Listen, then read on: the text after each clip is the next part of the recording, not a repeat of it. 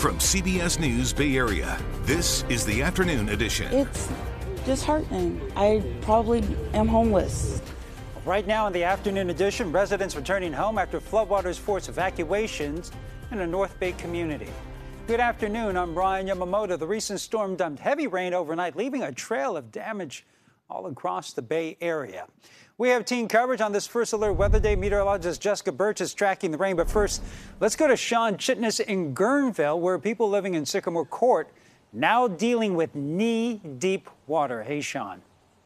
The cleanup began early this morning as folks were trying to figure out just how much damage they were facing in this neighborhood here in Guerneville. As you see behind me, there is still plenty of water that has surrounded the homes, cars, and other belongings that make up this neighborhood. The water coming up to folks at their knees as they were walking from one place to the other, trying to find whatever belongings they could salvage what didn't get damaged from the flooding, even one refrigerator floating by, and we know that the water came up to at least the tire line of some cars, higher in other places. We spoke to some families that knew that their home had flooded, and that's why they were trying to take out whatever they could before they were seeking shelter with the Red Cross.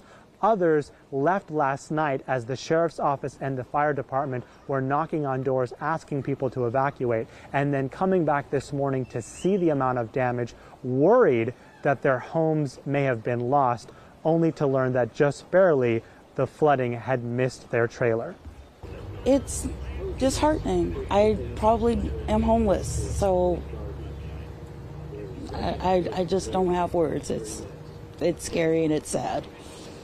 And it happens just so fast. It's like no warning. Like there was no water on the ground from what I understood. And like 20 minutes later, all the water was on the ground. So the fire department knocking on the trailer and there was about 3 inches of water in the trailer.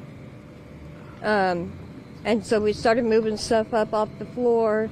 Called my husband who was at work to come pick us up because we knew we had to walk out. And then waited for him to get here and packed all our stuff, including all our animals, and headed out. And those that live in this neighborhood say that they are used to it. Unfortunately, they face this type of flooding year after year, and the frustration only grows as they hope and wish that there is more that either those at the local level or the state level could help them. At least this time, some homes were spared, while others will have to come back and start to begin the cleanup process once the water clears. And that flooding has forced the Guerneville School District to cancel classes today. Now to Santa Cruz, where an apartment complex was also flooded. Our Mary Lee continues our team coverage. Well, it is a mess out here. Now, thankfully, the water has receded, but take a look at what it looked like earlier this morning. You can see the major flooding going on here in Santa Cruz at this apartment complex. This is the Cypress Point apartment complex on Felix Street. You can see several inches of water on the roadway, the water just covering the street out here. And I want to show you the reason why. Now, behind this apartment complex is a creek, and heavy rain overnight and this morning caused that creek to flood, sending water into the apartment complex and flooding the street as well. We spoke to residents who were out here this morning just checking to see if their cars are still working because of the flooding. We spoke to one woman, Guadalupe, who said her sister's car was flooded at this apartment complex. Take a listen. She came out at like 3 in the morning to check on her car, and the water was knee high because her boyfriend got home from work because he works at the hospital, and he was like, it's flooded really bad. Check on your car. The apartment complex behind us, last night it was maybe almost a foot deep at the bottom of the stairs. Check and show you as well. But that blue car over there, the water was almost up to the headlights at one point.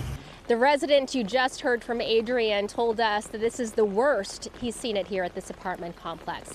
Now let's take you out to Saratoga. This is State Route 9. Earlier this morning we were out there, and State Route 9 from Big Basin Way to Sanborn to Redwood Gulch all closed because of a massive mudslide. So crews are out there trying to clean it up as well as block off the roadway to keep people safe from that major mudslide. We were out there. We saw a lot of dirt and debris, tree limbs on the roadway, just trying to get up to State Route 9.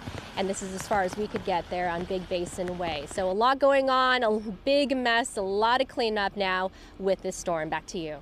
All right, thanks, Mary. Taking a live look outside right now. That rain has let up just a bit, but you can see still dark and gray outside. Those clouds looking a little ominous right now. Yeah, left a little soggy mess in cloudy afternoon. Let's get right out to Jessica Birch in our virtual studio. So, Jess, where's the rain right now, and is it coming back? It's starting to finally die down. I mean, since Friday, we've been seeing storm system after storm system, and in total, we've seen over 2 inches of rainfall in areas like Oakland, and we got close to 2 inches in San Francisco. Now, the more east we went off into areas like Antioch and Concord, we never actually passed that inch mark, but it was a pretty impressive storm this morning because we saw a lot of rain down in the Santa Clara Valley, which is usually interesting with these types of storms, and that ended up getting us close to that 2-inch mark near San Jose and Los Gatos. And we actually passed 2 inches closer to Fremont. If you think that's impressive, watch what happens as we head up into the North Bay. Santa Rosa, over 3 inches from this exact system that moved its way in from the north, and we're continuing to see more rainfall right now in certain communities. To believe it or not, we're actually starting to clear up a lot. You saw those live looks just a second ago. Lots of low-hanging clouds, but the drizzle is starting to die down. Down into the Santa Clara Valley, we're seeing drier conditions there. Up into the hills, just past areas like Livermore, all the way up closer to Dublin, too, we're seeing drier conditions. Now, as we extend into the evening hours tonight, we could still see some pockets of storms move throughout the Bay Area. It's going to be a partly cloudy night for us tonight. A very similar trend tomorrow. These drizzly conditions die down into the overnight hours along our coastline, too. And then we're just left with drier conditions all throughout the Bay Area. But this has caused a lot of issues up in the Sierra, too, and I want to talk more about that coming up in just a bit. All right, thanks, Jess. The San Mateo crews are busy working to clear this giant tree. That tree fell this morning on top of some cars, shut down a road in the city's Baywood, Aragon neighborhood. Video from the scene shows broken windows, those damaged cars right there. That was a big tree. Traffic is blocked off on West 4th Avenue from Dartmouth Road to El Camino Real.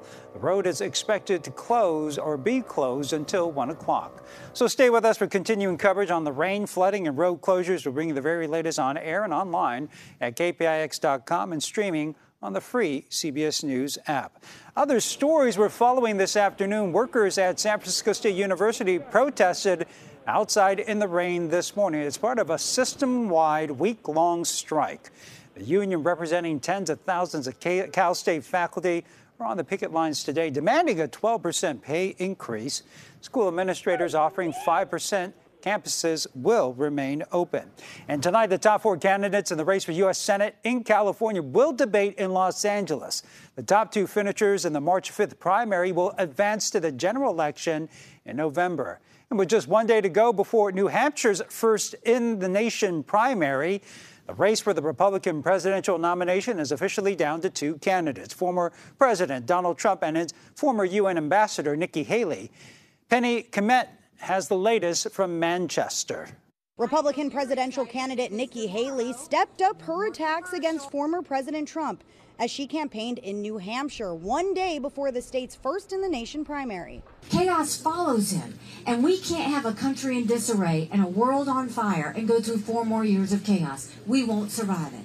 The former UN ambassador is now Trump's only challenger for the GOP nomination after Florida Governor Ron DeSantis dropped out Sunday. It's clear to me that a majority of Republican primary voters want to give Donald Trump another chance. Trump said Sunday he appreciated DeSantis' endorsement and called Haley unelectable. The radical left Democrats are supporting Nikki for a very simple reason, because they know she's easy to beat. While the latest polling shows Trump with a big advantage among Republicans in New Hampshire, independents, known as undeclared, are the biggest voting bloc in the state, and they're allowed to participate in the Republican primary.